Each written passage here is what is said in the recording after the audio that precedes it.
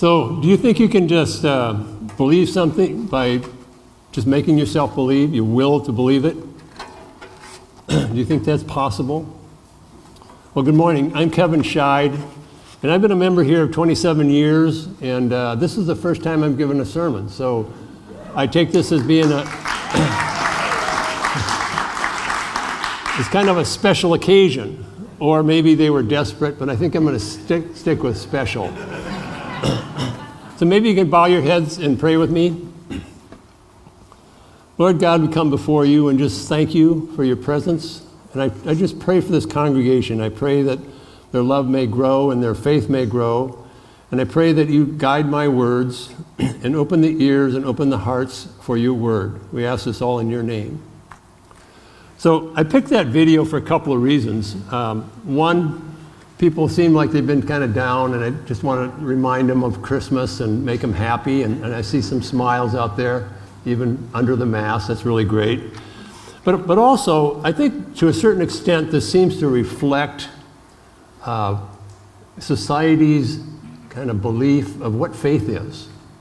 And it even seems to be creeping in to what Christians believe faith is. So I wanted to kind of go over what is faith, how do you get it, and how do you strengthen it? And I wanted to start out with a definition, and it's interesting how over the years the meanings of words change, right? And I've taken this definition from 1828. This is Noah Webster's original dictionary. So I don't want you to memorize this, or just get the feel of what this is saying.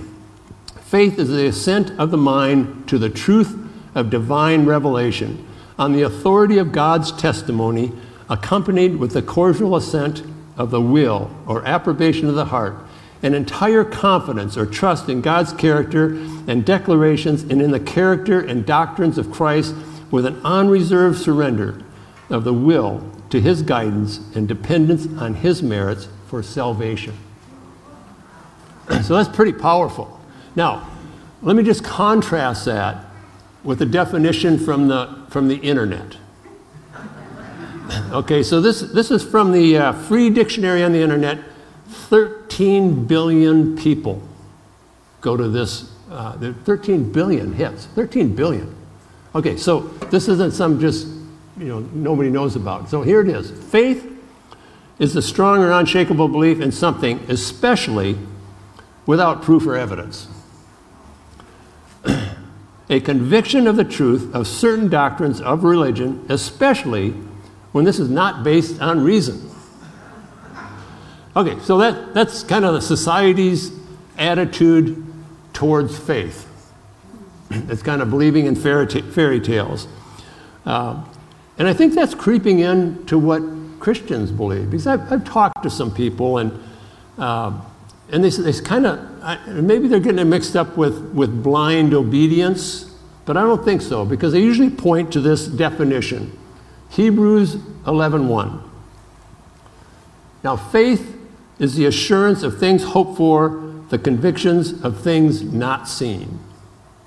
Okay, well, first of all, this really applies to any kind of faith, and it can be a blind faith. It would apply to Santa Claus, right? But it also does not exclude proof or reason. Okay? And, to some extent, I also believe that things you believe and cannot see, there's a lot of those, right? There's, gravity. You can't really see it, and you don't need proof. You believe it. It's not blind faith that there's gravity. And there's emotions, sound, life, smell, taste, energy, heat, cold, magnetism, radio wave. So there's a lot of things. You can go on and on. So it doesn't require blind faith to believe in something you don't see. All right? Well, let me give you a little story on my blind faith.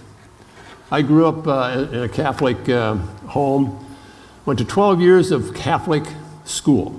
By the time I was in 8th grade, I wanted to be a priest. I told my parents I wanted to just skip the regular high school and go right to a seminary high school. They said, well, why don't you wait a little bit? And it was probably a good thing, because when I went to high school, I found out that a lot of what I'd learned in grade school was wrong. I mean, there's just, and if a lot of it was wrong, I just rejected it all. But in things like, prayer was just the mantra of reciting Jesus, Mary, and Joseph. So I spent hours and hours and hours of my life just repeating that. And I felt kind of like a fool, so I swore that I will never believe anything unless there's a good reason for it. So I think that's what blind faith can do to you, okay? So flash forward 15 years, I'm in the Coast Guard in Kodiak, and I've got all these Christians around me that wanted to prove to me that God is real. And, granted, I'm kind of annoying, and I always argue with them, sort of like it, and felt like I could usually win the arguments, but they kept on coming around, and finally, I was seasick for like 3 weeks, and I was just ready to die, and somebody said, well, why don't you pray about it? Well, I don't believe in praying, I said, well, just try it. So I did, and it was like that, no more seasickness. It just went away. And I had to deal with that. And I think that's when it kind of became real to me. It opened a book, and it started a journey of discovering what the real truth was. Okay, so that's my blind faith story, but I think there's a lot more in the Bible that it says about faith. And let me just kind of focus on two areas. One is there's different levels of faith. Okay, so going to Matthew 8:26. And he said to them, why are you... Oh yeah, okay. Well, that's a little bit more than what I had, but why are you timid, you men of little faith? Okay, and this was when they were in a storm and they thought they were about to die, and they were afraid. I can relate to that. But he's talking to the disciples about this. And then the next verse was, then the disciples came to Jesus in private and asked, why couldn't we drive it out? He replied, because you have so little faith.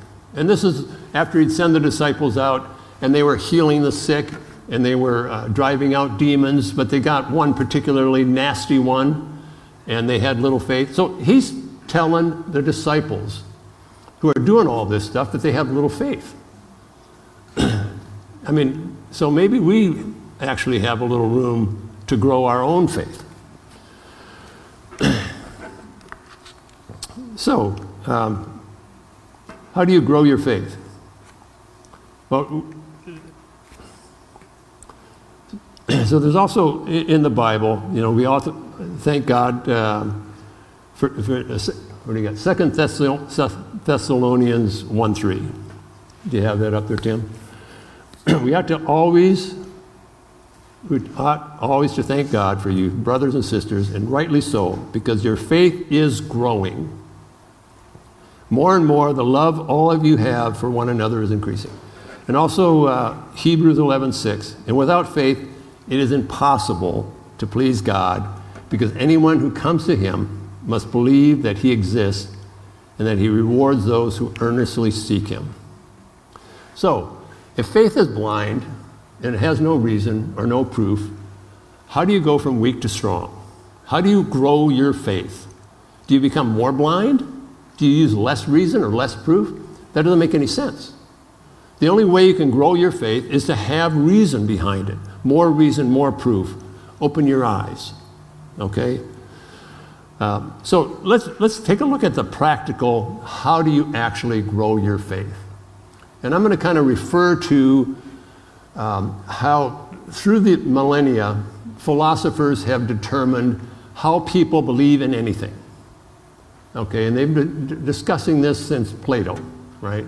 And there's 4 ways of doing that. And actually 3 of them go back thousands of years, and one of them just came up right about the same time as Noah Webster's dictionary definition. But so the first 3 are kind of something that's been believed for years and years. So starting out, the first one is divine revelation. So people for millennia have realized that God communicates with you through divine revelation. And not to get into all the details on the secular side, but philosophers realize that people understand the difference between good and evil. to start out with. People know murder is bad. And that's one of the areas of divine revelation. But let me just move to the Bible and some quotes, some verses there. In Romans 1:20, I think is a good one. For since the creation of the world, God's invisible qualities, his eternal power and divine nature have been clearly seen, being understood from what has been made, so that people are without excuse. Okay, that's divine revelation that there is a God. And the next verse is Romans 10:17. Consequently, faith comes from hearing the message, and the message is heard through the word about Christ. Okay, so our faith in Christ then comes through the word. So that's divine revelation. Now let me add to that prayer. That's when you're talking to God and listening to God. So divine revelation is coming through that. And let me just put in a little plug here for my Saturday morning Bible study group, because every morning we come with no preparation. We just read the Word, and just about every time we do that, we'll read something that I've seen 100 times, and I will discover something new. And I can only explain that through divine revelation. And most everybody there believes the same thing, that they're hearing from God when they read the Word. Okay, a second area where you create beliefs, or you get beliefs, is through reason. So if it makes sense to you, you believe it. Math is an example of that. All right. Now, there are no specific verses in the Bible that addresses this. The whole Bible is kind of in that category. All right. And there's people that work with this, apologetics, right?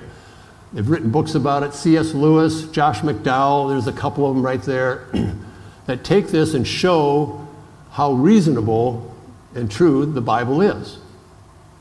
Kind of this thing of believing through blind faith doesn't really hold up to that. Okay, and another thing that kind of bothers me a lot is I don't know how Christians ever got on the other side of science. To me, science supports our belief. You know, it's not either you believe in science or you believe in Christianity. It's just the opposite.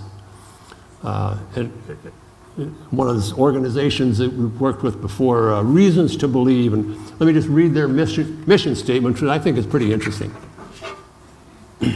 We make every effort to help people discover that sound reason and scientific research consistently affirm the truth of the Bible and of the good news it reveals. So these are a bunch of PhD scientists that take anything you find in science and show you how that lines up.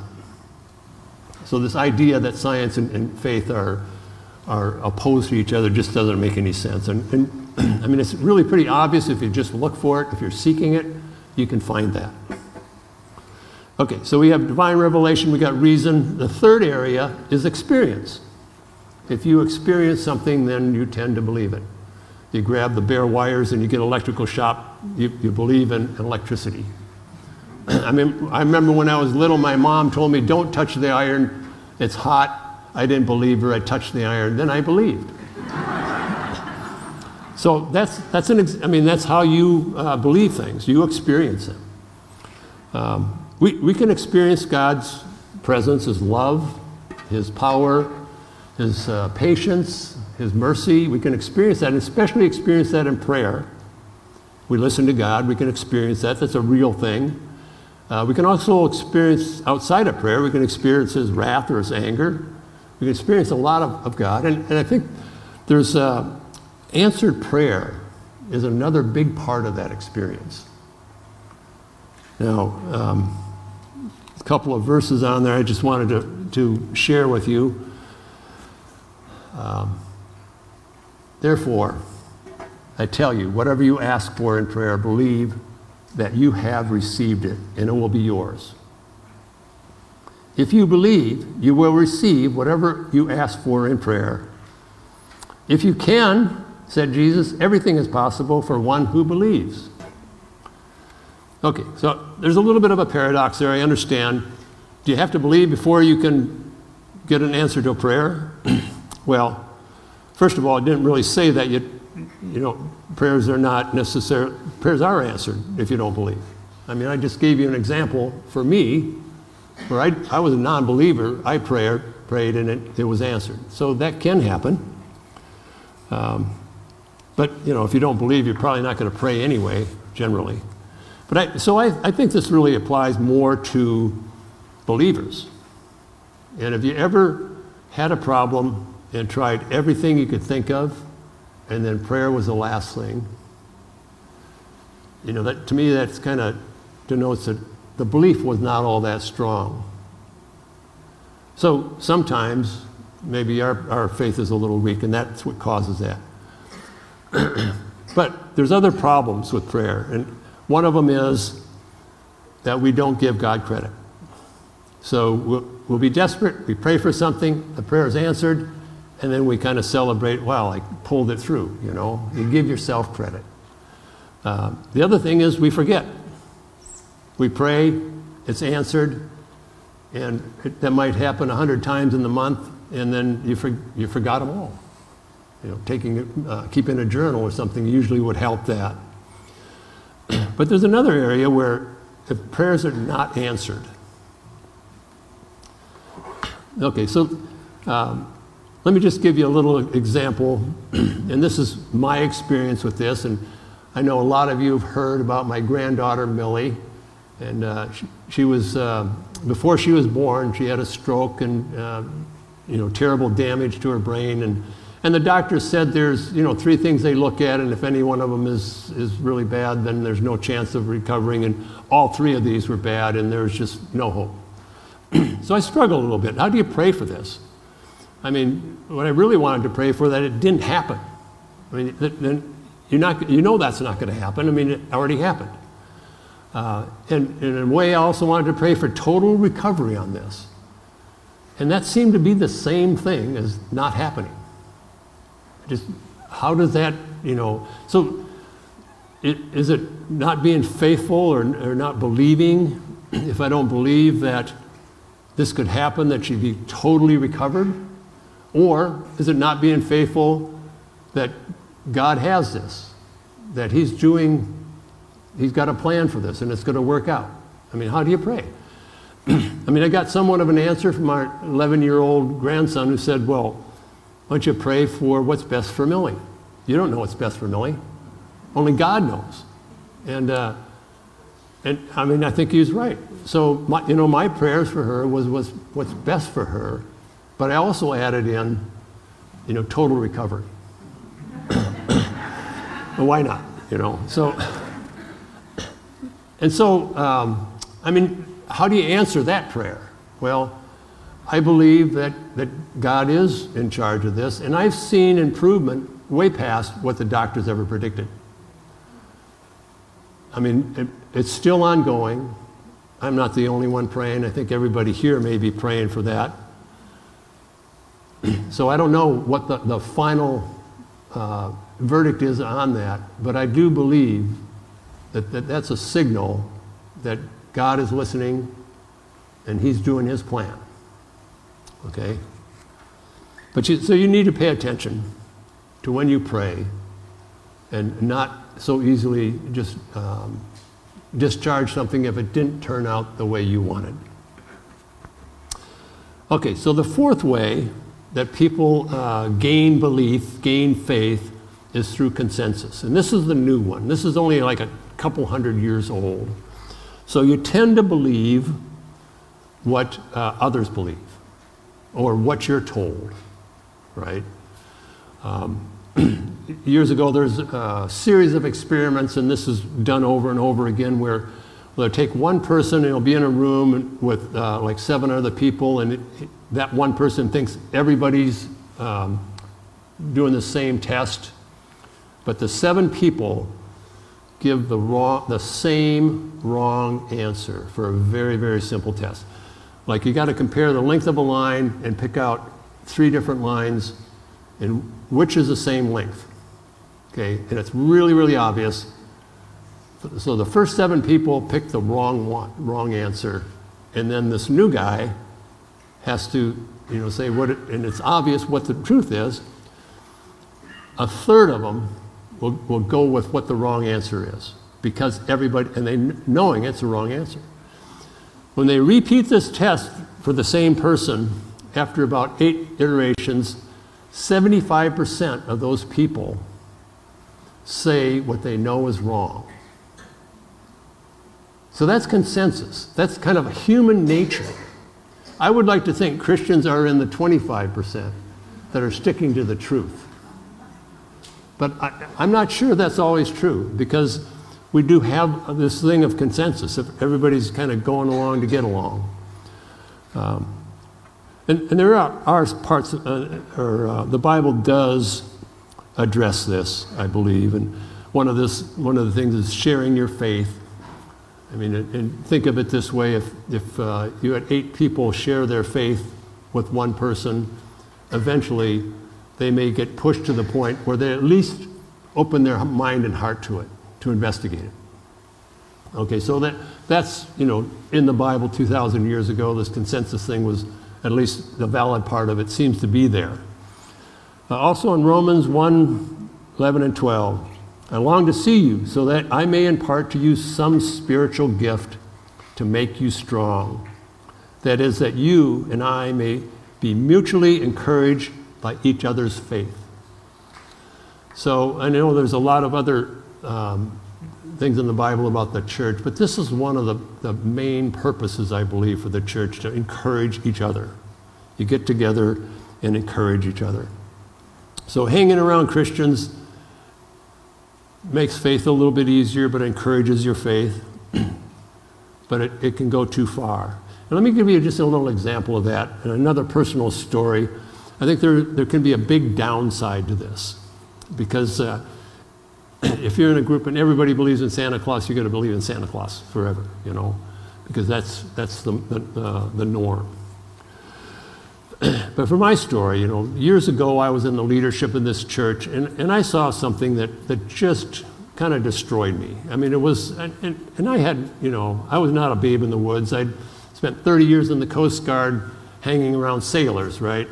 But something that just I could not, believe was as bad as it was, and it just disillusioned me and discouraged me and drove me away from my faith. And I guess I was surprised at how much it affected my faith, because it's not supposed to, right? You're supposed to understand that people are people and they're flawed, and your faith is in God, not in them. But it happens. You're in a church, and you end up going towards that with everybody. You're part of that 75%, right? Well, I'd done that, and somebody told me, hey, whatever you do, stick with it. Just don't run away and depart. So I hung around my small group, and we studied the Word, and I was encouraged, and I think that's what church should be about, right? So I experienced that, and that's kind of brought me through, but it's given me a different perspective. And I think you have to be careful, that you don't put your faith in an organization or in other people. It's got to be in God. It's about Jesus, right? So let me kind of wrap this up. Let me just encourage you to not succumb to the idea that faith is blind, it's without reason, without proof or evidence. That lie will keep you into a blind faith that is weak, and once you discover that you're wrong, you'll lose it. Okay, you're responsible for your faith. It's not handed to you or forced on you. You can't make it up. You're responsible to look into this and to pursue that. All right, to earnestly seek God and grow your faith, you need to be in the Word, be in prayer, give God credit for answered prayer, regularly meet with groups to encourage each other. So let me just wrap this up with this last quote, or last verse, Acts 16:31. They replied, "Believe in the Lord Jesus, and you will be saved, you and your household." So your salvation is a gift. You can't do anything to get that, right? That's all that's given to you by the grace of God. But faith is your responsibility. Okay, thank you. And you're all still awake.